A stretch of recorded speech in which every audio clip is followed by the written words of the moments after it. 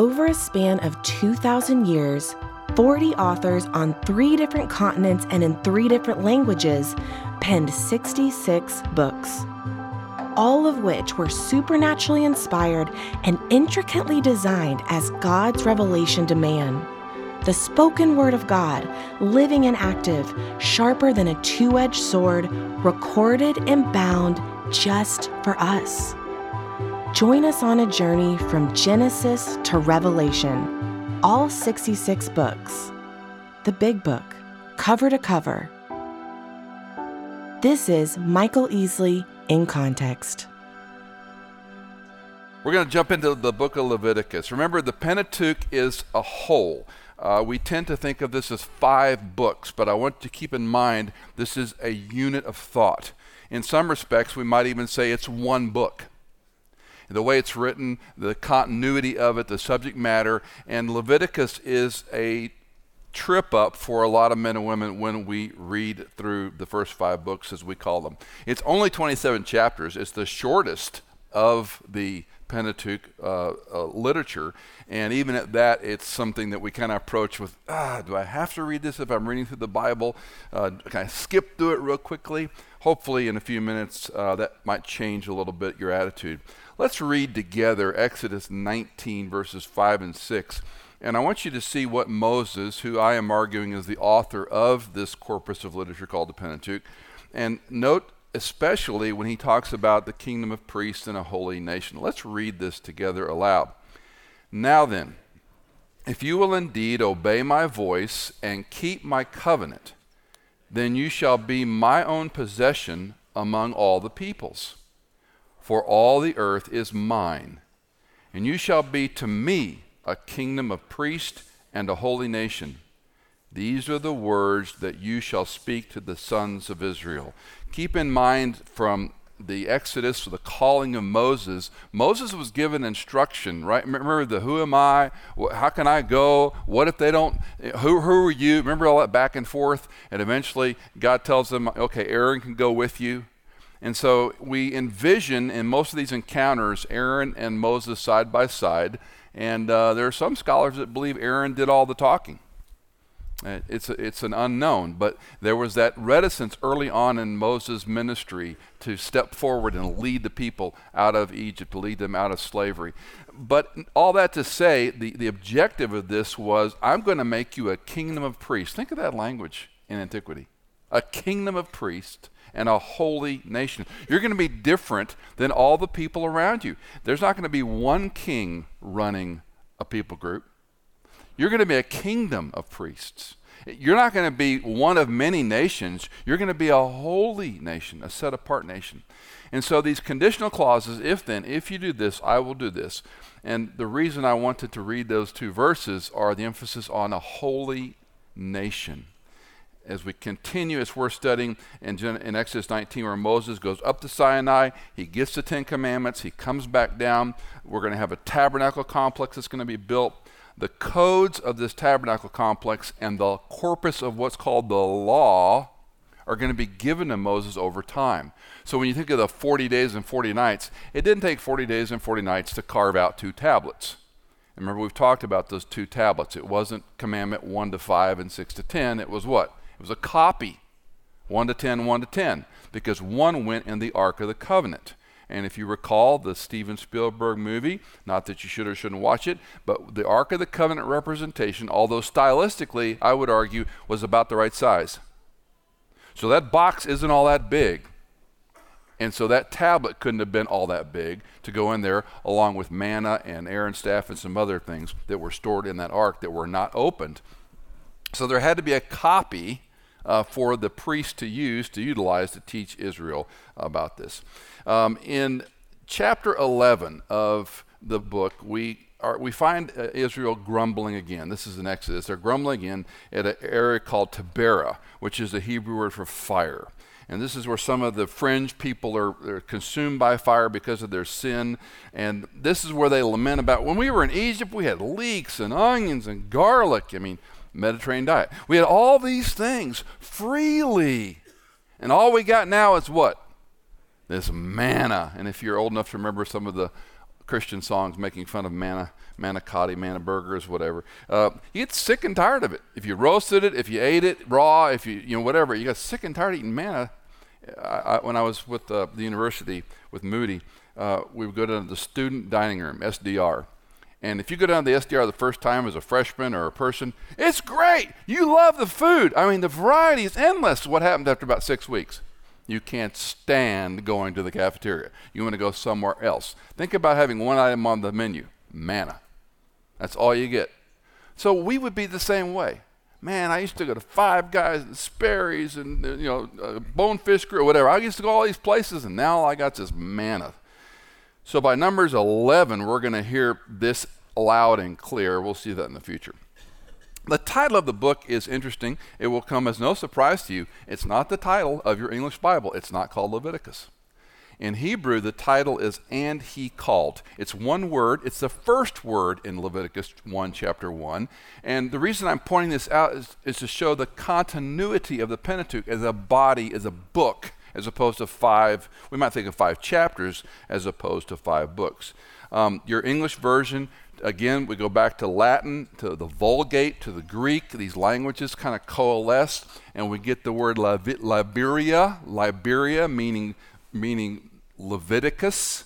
Leviticus being a priesthood, an order, and this is a description then of the priestly duties. But the Old Testament, the technical title of the book is "And He Called." Dr. Alan Ross, who I don't like pushing or selling or promoting books that you're never going to read, so unless you're a deep diver, this is not a book for you. And I don't mean that critically, it's just not a book you would buy. But Holiness to the Lord, Dr. Alan Ross's book on Leviticus, I spent a year doing a devotion. I started out doing my Bible reading like we all do, and then about January 3rd, I get tired, right? So anyway, I jump into Leviticus, and I do this each year. I pick a book that's intimidating, or a book that I need to review, or a book that I don't like. I'm going to tell you, I used to not like Ecclesiastes. I didn't understand it. And I started reading it for a month, and I spent 3 years in Ecclesiastes. Became one of my favorite books. So if that's true of a book, it's true of Leviticus. I spent a year, and Ross's guide was very helpful to me. Now this is like a graduate level type textbook. It's not an easy read, so it's not, if it's not your wheelhouse, that's fine. But let me read you, and I think we have this on the screen, one of Dr. Ross's quotes. He was a professor of mine who wore me out, but I love him to death nonetheless. Actually, I'm just going to read this part. He implies that the title of the book would be, technically it's "And He Called." Ross expands it, "And the Lord called to Moses, saying." So the one word "and he called" for, when you say, we use the phrase "you is understood." If I say something, okay, you understand. When they heard that phrase "and he called," what they were hearing was "and the Lord called to Moses." I'm belaboring this a little bit because I want to show you what's going to happen in this book called Leviticus. The character and the divine authority of the book are unusual. In fact, in many rabbinic schools, the first thing a boy learns to read is Leviticus. Seems odd to us, but if we understand the context. Think of this as a series of divine lectures, of divine presentations. Because God is calling to Moses, telling him something. So we're to pay attention to this. Again, I've stressed, if you use the New American Standard Bible, some of the ways we translate Lord and God and Yahweh and Elohim and Adonai. Then the Lord spoke to Moses shows up 28 times in the book of Leviticus. So you're seeing this repetition. It's pretty obvious as a casual reader. 5 of those times it included Aaron. So sometimes when they're standing there and he's talking before Pharaoh or talking to the people, you got to wonder, is Moses a couple of feet back and Aaron a couple of feet forward? Are they side by side, or have they already, they've agreed what they're going to talk about? God's told them, obviously, and so Aaron is the one who's the mouthpiece. I don't know. It's a bit of a mystery, but 5 of the times, 28 times, the Lord spoke to Moses and Aaron is included in the text. If you use the ESV or the NIV, if that's your preferred Bible, it'll say the Lord spoke or the Lord said, the same emphasis. Now, the tribe of Levi, interestingly, it only occurs one time in the book of Leviticus. So Aaron is the high priest. From the tribe of Levi will come the Levitical priesthood, right? So Aaron's the big guy. He's the one with the ephod and the stones and the Urim and the Purim. He's the main guy. And from him, the descendants of Levi will be the ones, the priests, who will carry this whole thing forward. If you're from a Catholic background, as am I, a lot of the language of the priesthood is taken from Leviticus. A lot of the language and the imagery of the priest's role is taken from the book of Leviticus, this idea of the priest. But God said to Moses, a kingdom of priests, not a priesthood. And that, of course, will be quite settled when you come to the book of Hebrews. The one time it's mentioned, if you're a note taker and want to capture this type of data, it's chapter 25:32 is the only time the tribe of Levi is mentioned. Again, it's the continuation of Exodus. If Exodus was redemption from slavery and consecration to, nobody remembers. See, she's a better teacher than me. Redemption from slavery, consecration to worship. That's the theme of the book of Exodus. Redemption from slavery. That was literal slavery in Egypt and literal slavery to sin. We've got to redeem you from slavery and then consecrate you, set you apart to worship. And God's going to strip every prop away from them in the wilderness except water, manna, and the cloud. Water, manna, and me. That's going to be all they have to get rid of the idolatry. Redemption from slavery, consecration to worship. So Leviticus then logically would be how to worship. If we're going to get you out of slavery, sin, and the idolatry of Egypt, and we're going to consecrate you, set you apart for worship, how do we then worship? Great question, and that's exactly where the book of Leviticus goes. Leviticus is written to the priest primarily, but you're reading it. I'm reading it. Think of the 7 interactions Jesus has with individuals. One of the unique parts of the synoptic gospels, Matthew, Mark, Luke, compared to the outlier John, John has these intimate conversations that the other gospels don't have. So when Jesus is talking to Nicodemus in chapter 3, or when he's talking to the blind man in chapter 9, or whatever, we've got this intimate dialogue between Jesus Christ and a person. And what are we doing? In a sense, we're listening in, right? It's recorded. So when Israel was given the law, and the law is the Torah, this first 5 books, 5 chapters of the Pentateuch, they're listening in. The priests are getting this heavy-duty, detailed, ornate instruction on how to worship Yahweh Elohim, but all the lay people are listening in. Make sense? So don't differentiate the book going, oh, that's just for the law or just for the priesthood. Yes, but all the laymen and women were hearing this information as well. Ross writes, one idea informs all this vast and detailed cultic law. Let me stop for a second and define cultic. When you and I hear the word cult, we run to cults that are not Christian. Cultic, when you speak of it in the Old Testament terms, is it's a system of worship. It's how cultic worship for Yahweh Elohim meant you had to follow the Torah. Make sense? That's what he means when he uses the word cultic. All this vast and detailed cultic law, and gives it a real glory even apart from its prophetic significance. Holiness. Holiness is its goal. Holiness is its character. The Lord is holy. His sanctuary is holy. The vessels are holy. The garments of the priest are holy. The sacrifices are most holy to the Lord. And all who approach him, whose name is holy, whether the priest who minister or the people who worship, must themselves be holy. It is as if throughout Israel's holy place was the earthly echo that the seraphim, the seraphic song in the courts above that never ceases to proclaim, holy, holy, holy. We know that too. Holy, holy, holy is the Lord. We sing songs, hymnology. Holy, holy, holy. The Trinitarian function. So to facilitate worship, if you're redeeming you out of slavery to consecrate you to worship, then how do we worship? If you grew up in the Egyptian system, you wouldn't know about what Leviticus is going to tell you. Even if you were a pretty pious Jew, you would have forgotten a lot of this, which is why the Lord commands Moses to write down. To facilitate this was precise and very detailed in its procedures. Most of you know Cindy's a realtor, and she goes to classes all the time, and she'll come home and she'll be all excited about something she's learned about some new thing that impacts real estate. And I listen, pretending I'm interested. I listen to her talk about it, and the terminology changes and the law changes and what you can and can't tell a client. You got to be forthcoming, but there are certain things that you don't want to touch that. It's like, don't poke that bear. And it's so complicated because why? The law. Whenever the law comes in, well, what if this happens? Well, we got to change the law. We have to amend the law.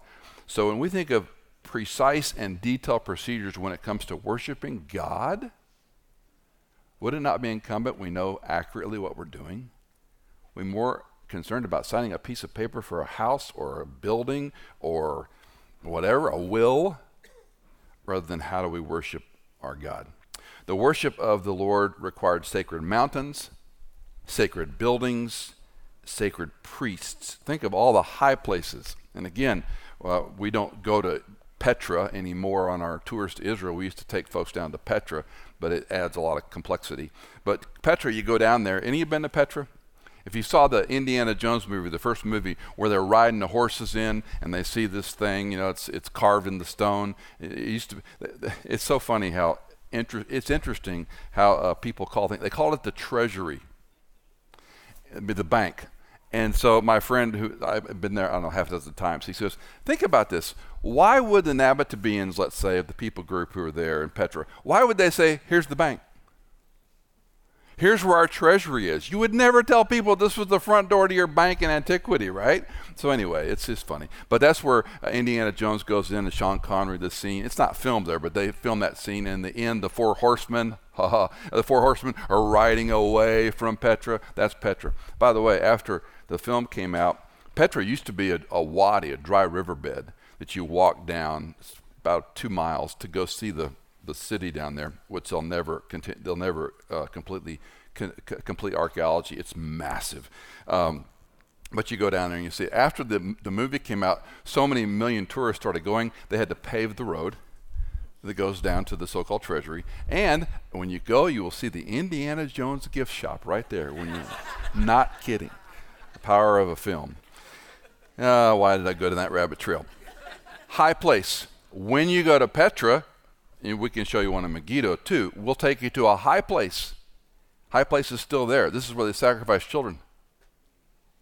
Sacred mountains, sacred priests, sacred locations, because we're consecrating you to worship Yahweh Elohim the way he designed, not the way the pagan cultures around him. God is holy, he's eternal, he's all-powerful, he's perfectly righteous, he's sovereign, he's gracious, and he's jealous. And that's a term we fumble with. God's jealousy is complicated by our view of fairness and equality and being politically correct. Again, don't let the culture and the language of our time teach you biblical theology. Jealousy in the way God is jealous is a complicated system to worship him. You better do it his way. He's jealous about the way you do it. The best analogy is in a marriage. I am jealous for Cindy. I don't want some guy hitting on my wife. I'm jealous for my marriage. I'm jealous for my children. So we often think of jealousy as a negative term. You need to put it in those. Remember algebra? When you have something inside the I just lost my thread. What's it called? Absolute construction. Everything's positive. So when we talk about jealousy, it's a positive term. The demands for the first fruit, the first flock, the fattest, the best, the unblemished.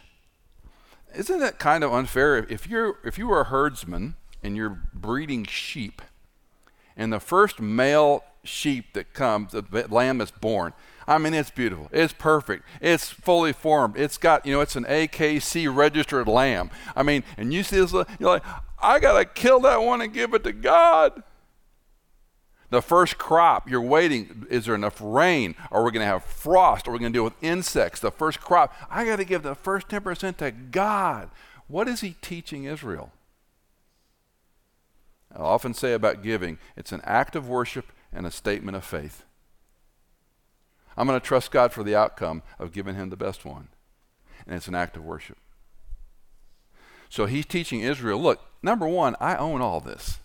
The reason your animals prosper, the reason your crops grow and produce is because I let them, I make them.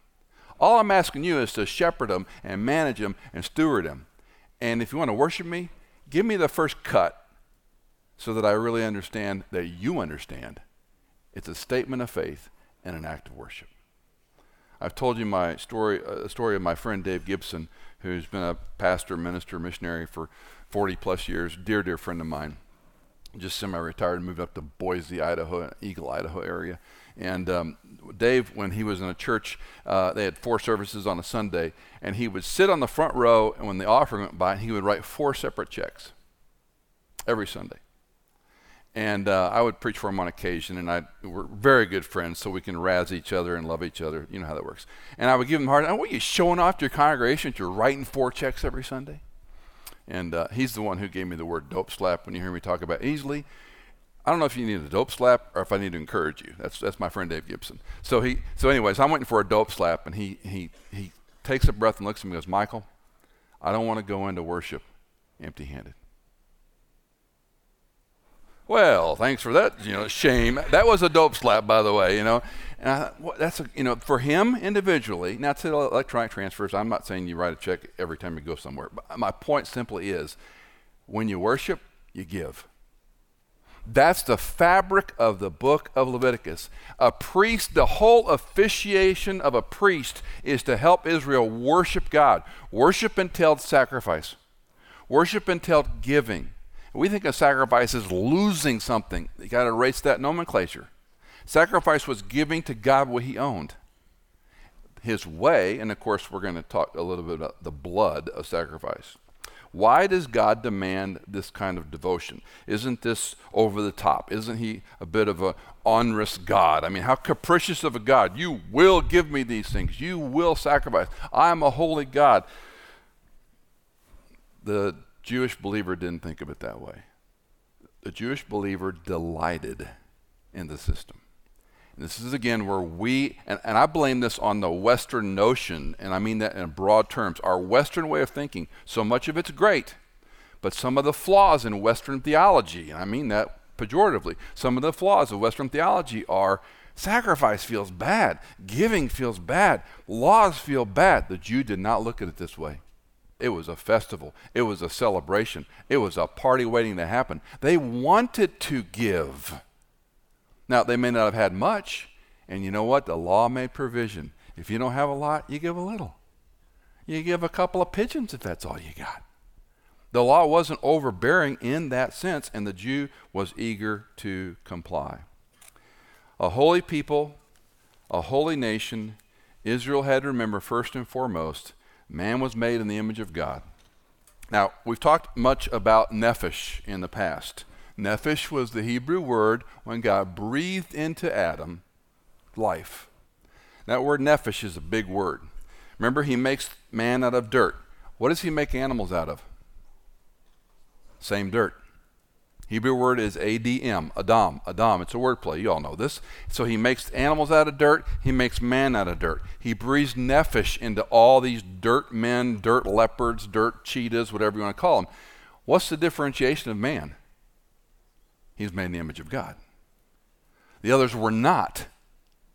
So the lifeblood, when he says if you kill a person, blood for blood, which was talionic, eye for an eye, tooth for tooth, what we're learning in the whole corpus of Leviticus is you're going to take the nephesh of an animal, the life, which was the material part, the blood was the ultimate material part. You're going to bleed that animal because you sinned. Now, that, again, for our Western appetite, doesn't make a lot of sense. In their system, this was a beautiful celebration of a guilty person going, let's just say for our nomenclature, to church to get free of their guilt and burden. Did they like killing an animal? Not necessarily. It wasn't something they were eager to do, but they were eager to worship God. Redemption from slavery of your sin and condition, consecration to worship. How do we worship? Let's look at some broad biblical theological foundations that the book teaches. Number one, men and women are image bearers. They are physical, earthly, but we're consigned to this fallen, difficult, broken creatures in a broken context. We will be till the end of time. Again, Humpty Dumpty sat on a wall. Rule number one, if you're an egg, don't sit on a wall. Humpty Dumpty had a great fall. All the king's horses, all the king's men could not put Humpty together again. The resources of a sovereign didn't have enough money or time to put the broken man back together. When Adam fell, he and she fell far. And that will be our lot until Christ returns. Secondly, men and women are spiritual beings and can communicate with God. And this, again, was very different than the world cultures. You can actually talk to God. This is one reason when we began Stonebridge, I encouraged you, we want to teach the Bible, make disciples, and teach one another how to pray. Because we're friends, right? We're pathetic at praying. We're pathetic at praying.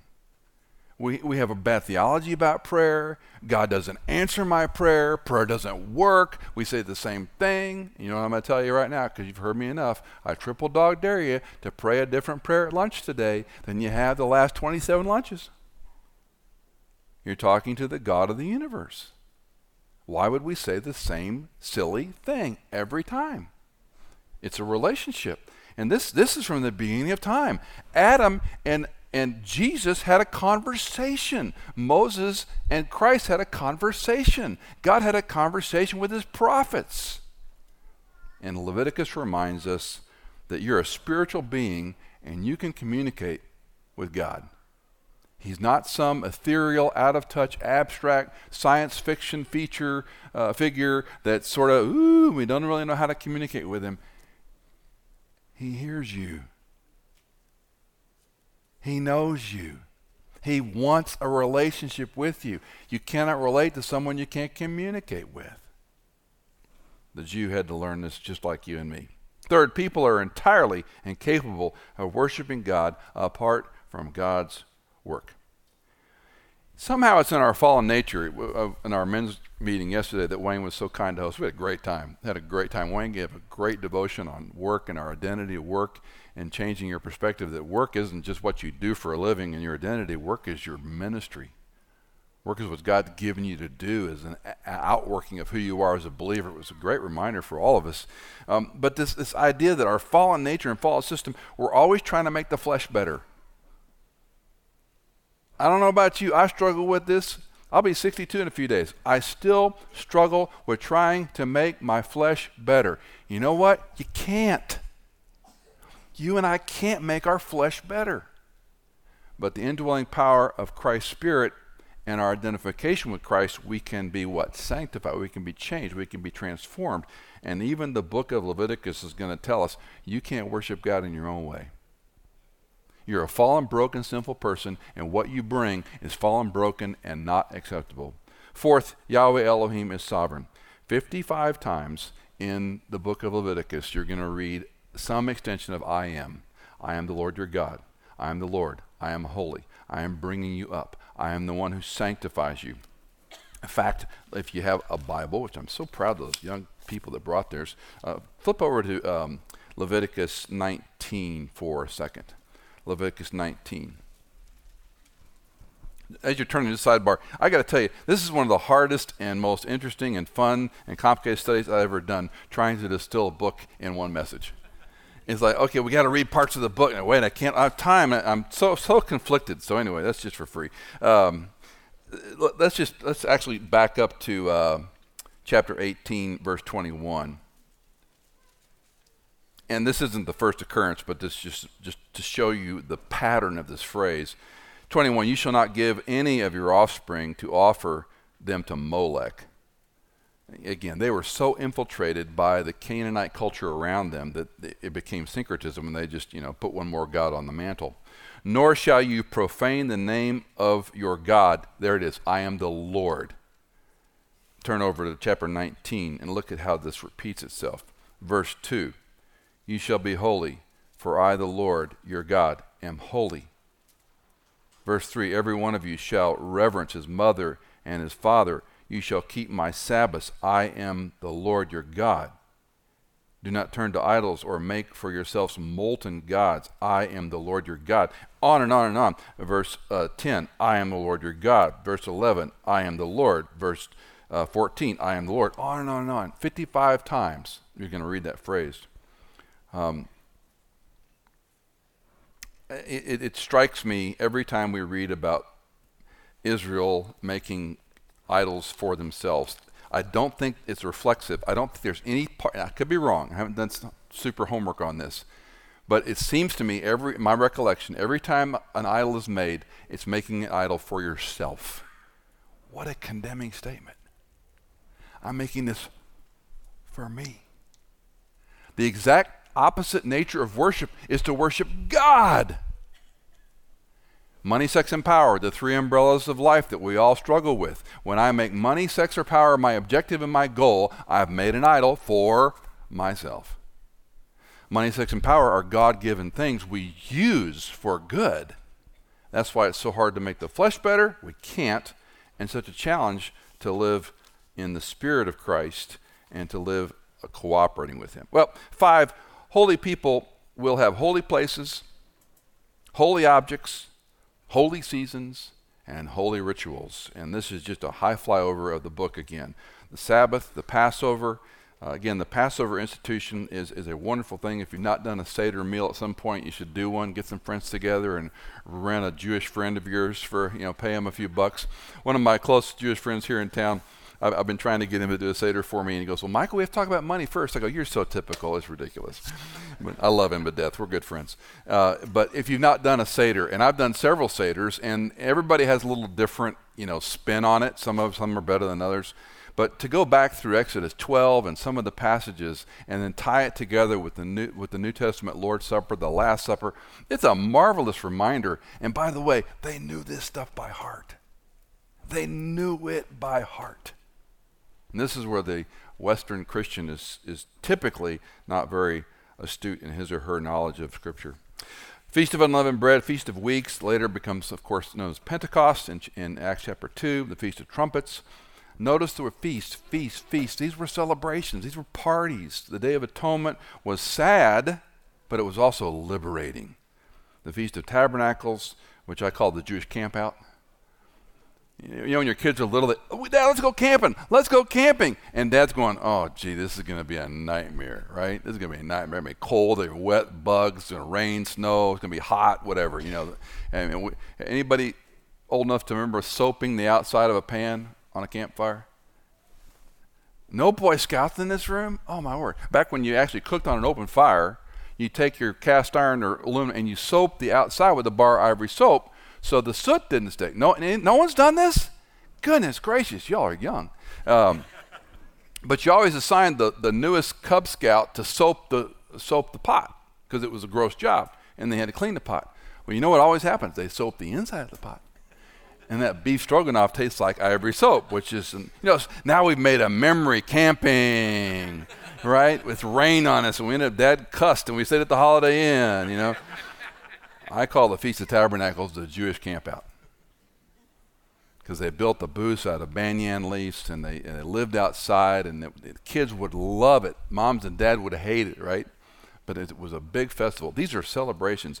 And then the Sabbath year and the year of Jubilee. If any of you have grown up around the African American spirituals, some of the songs on Jubilee have a double entendre because they look at that's when we were freed.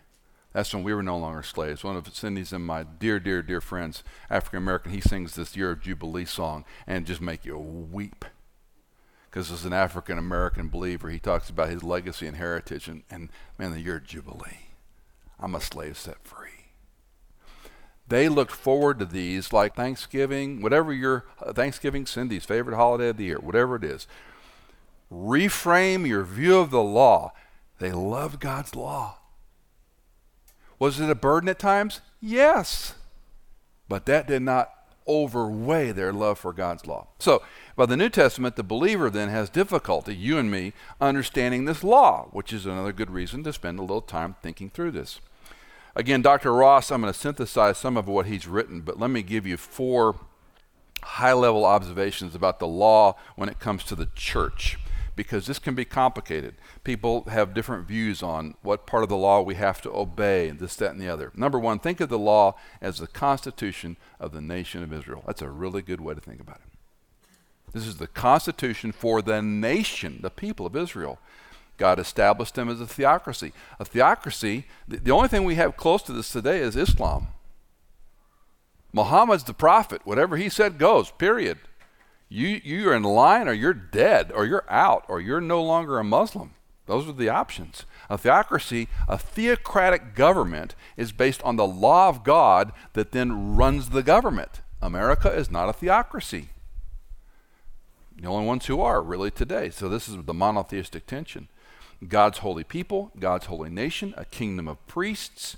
So this was their constitution. Secondly, the law explained what it meant to be in communion with God. If you want to relate to him, you've got to do it his way.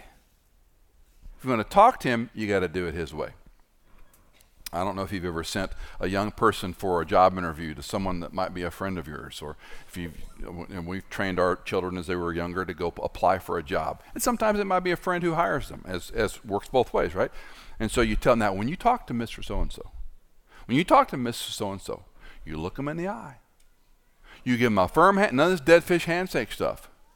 You don't mumble. You speak clearly. You say, yes, sir, yes, ma'am, no, sir, no, right? This is just basic protocol. This isn't hard, but we have to learn it as we mature. The law explained how you communicate and worship God. You better do it his way. So the pedagogy, which we're going to see in a minute, the way we're taught to approach God is not just formalism, it's holiness.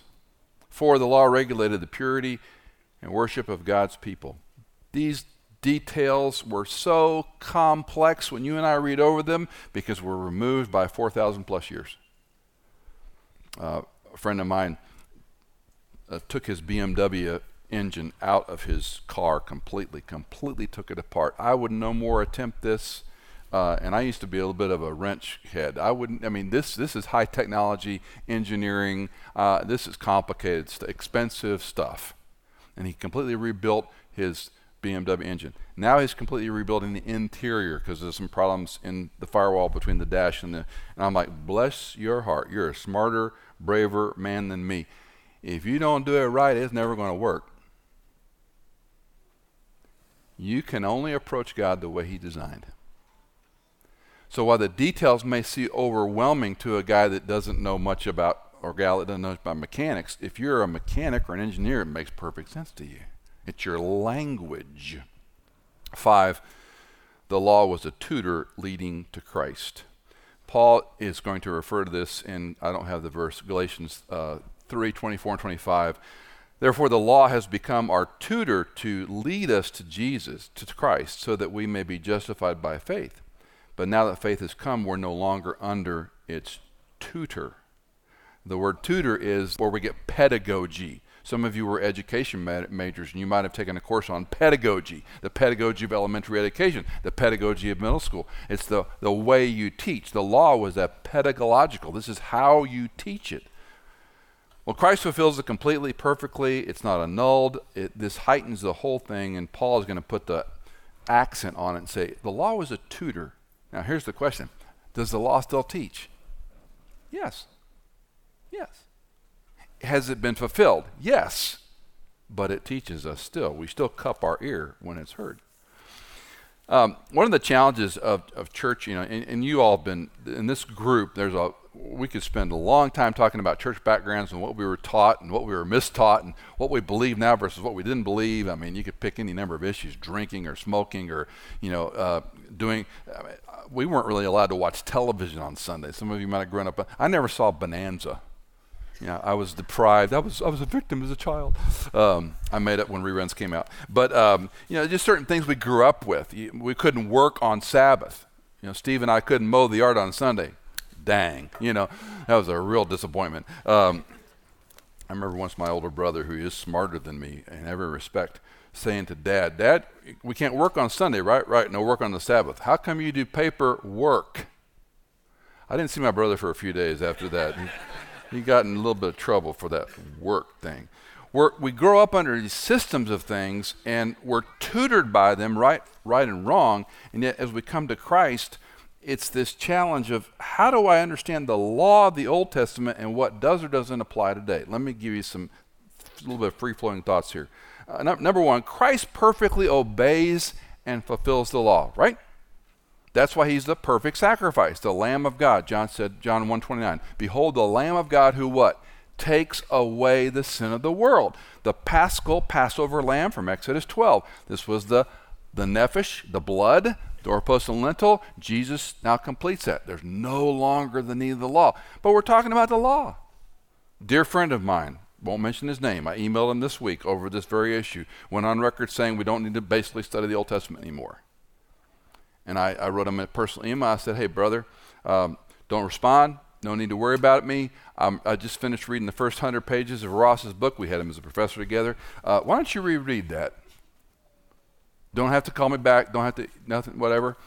Within a minute, he said, I'll do it. Because the problem is we differentiate so much in our Western thinking that we don't need to. Of course you're not going to sacrifice a goat or a lamb or do Passover or eat bitter herbs as some sort of way to God. Man's way to worship God is fallen and broken. These were placeholders. These were signposts. They weren't the ultimatum. The ultimatum was Jesus has to fill it. We hear the phrase, we're free from the law. I don't have to obey that anymore. I'm free. That's how we think of it, right? Freedom from the law means we're not guilty of it anymore. I'm free from the punishment of the law. Not free to do whatever I want. I'm free from the punishment because somebody else took the punishment. A psychologist friend of mine many, many years ago told me, he said, Michael, you have a strict conscience. Now, what do you mean? You have a strict conscience. What does that mean? If you came to a 4-way stop sign at 2 a.m, pitch black, no cars as far as you could see, you'd come to a complete stop. I said, of course I would. He goes, that's a strict conscience. And he laughed. Well, am I a better person because I obey the law when no one is watching? I'm making the flesh better. I'm not free to run a stop sign. I'm free from the guilt of not stopping. Make sense? We're not free to sin licentiously. We're not free to have affairs and experiment and steal and all these type of things. We're free from the consequences. This is so important, guys. This is so important for you to comprehend. You're not free from the law in that you can do whatever you want. You're free from the law because you no longer are penalized and punished because you failed. Does that make sense? This helped me this week as I'm reviewing it. I was very encouraged by this. Romans 6. Why don't you read with me? Can you read with me? Romans 6, beginning at verse 11. Even so, when I said read with, I meant read with. Can you do that? Even so, consider yourselves to be dead to sin, but alive to God in Christ Jesus. Therefore, do not let sin reign in your mortal body, that you should obey its lusts. And do not go on presenting the members of your body to sin as instruments of unrighteousness. But present yourselves to God as those alive from the dead, and your members as instruments of righteousness to God. For sin shall not be master over you, for you are not under law, but under grace. When Jesus in Matthew 5 and following, and you all know this passage, these passages, I repeat them frequently and you study them, I know. When Jesus said, you've heard it said, but I say to you, you've heard it said, but I say to you, you study those carefully.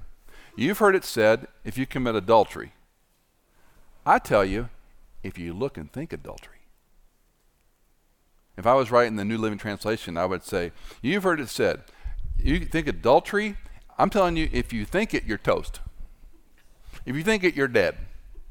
If you lust or wanderlust or daydream about another person, you're dead.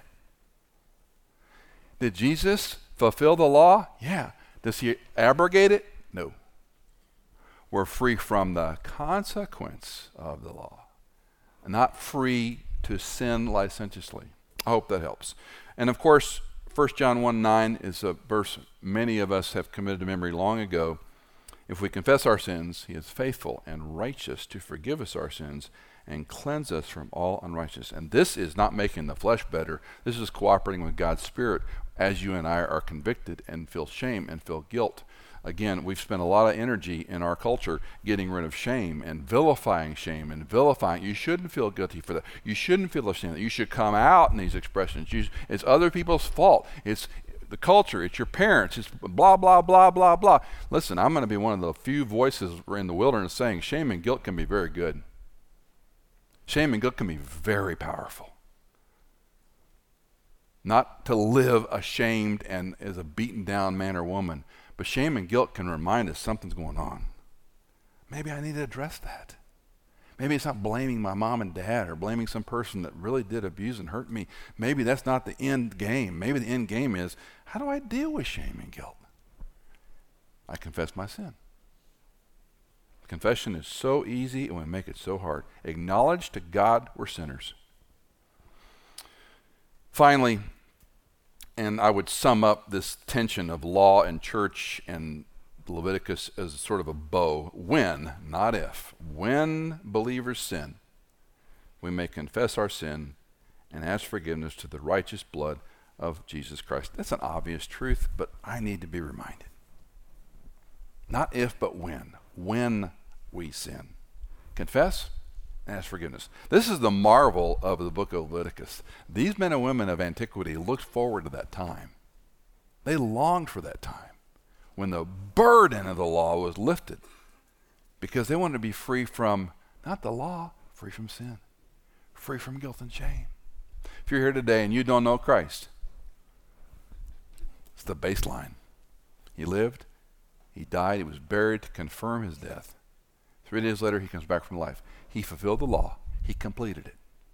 What are we to do to have a relationship with God? We trust, we believe, we put our faith in someone to do for us what we can't do for ourselves. You can never be good enough to get to God, but God was good enough to come to you and me. So by faith, I'm entrusting him to do for me what I cannot do for myself. If you're not settled on that, I'll talk to you afterwards. I'll talk to you anytime about it. Not here to pick a fight or argue with you. But if you don't have that freedom to understand this last statement, that you're forgiven simply by asking. That's what he died for, because he loves you. He cares about your eternal soul. He wants no one to perish, but to have eternal life.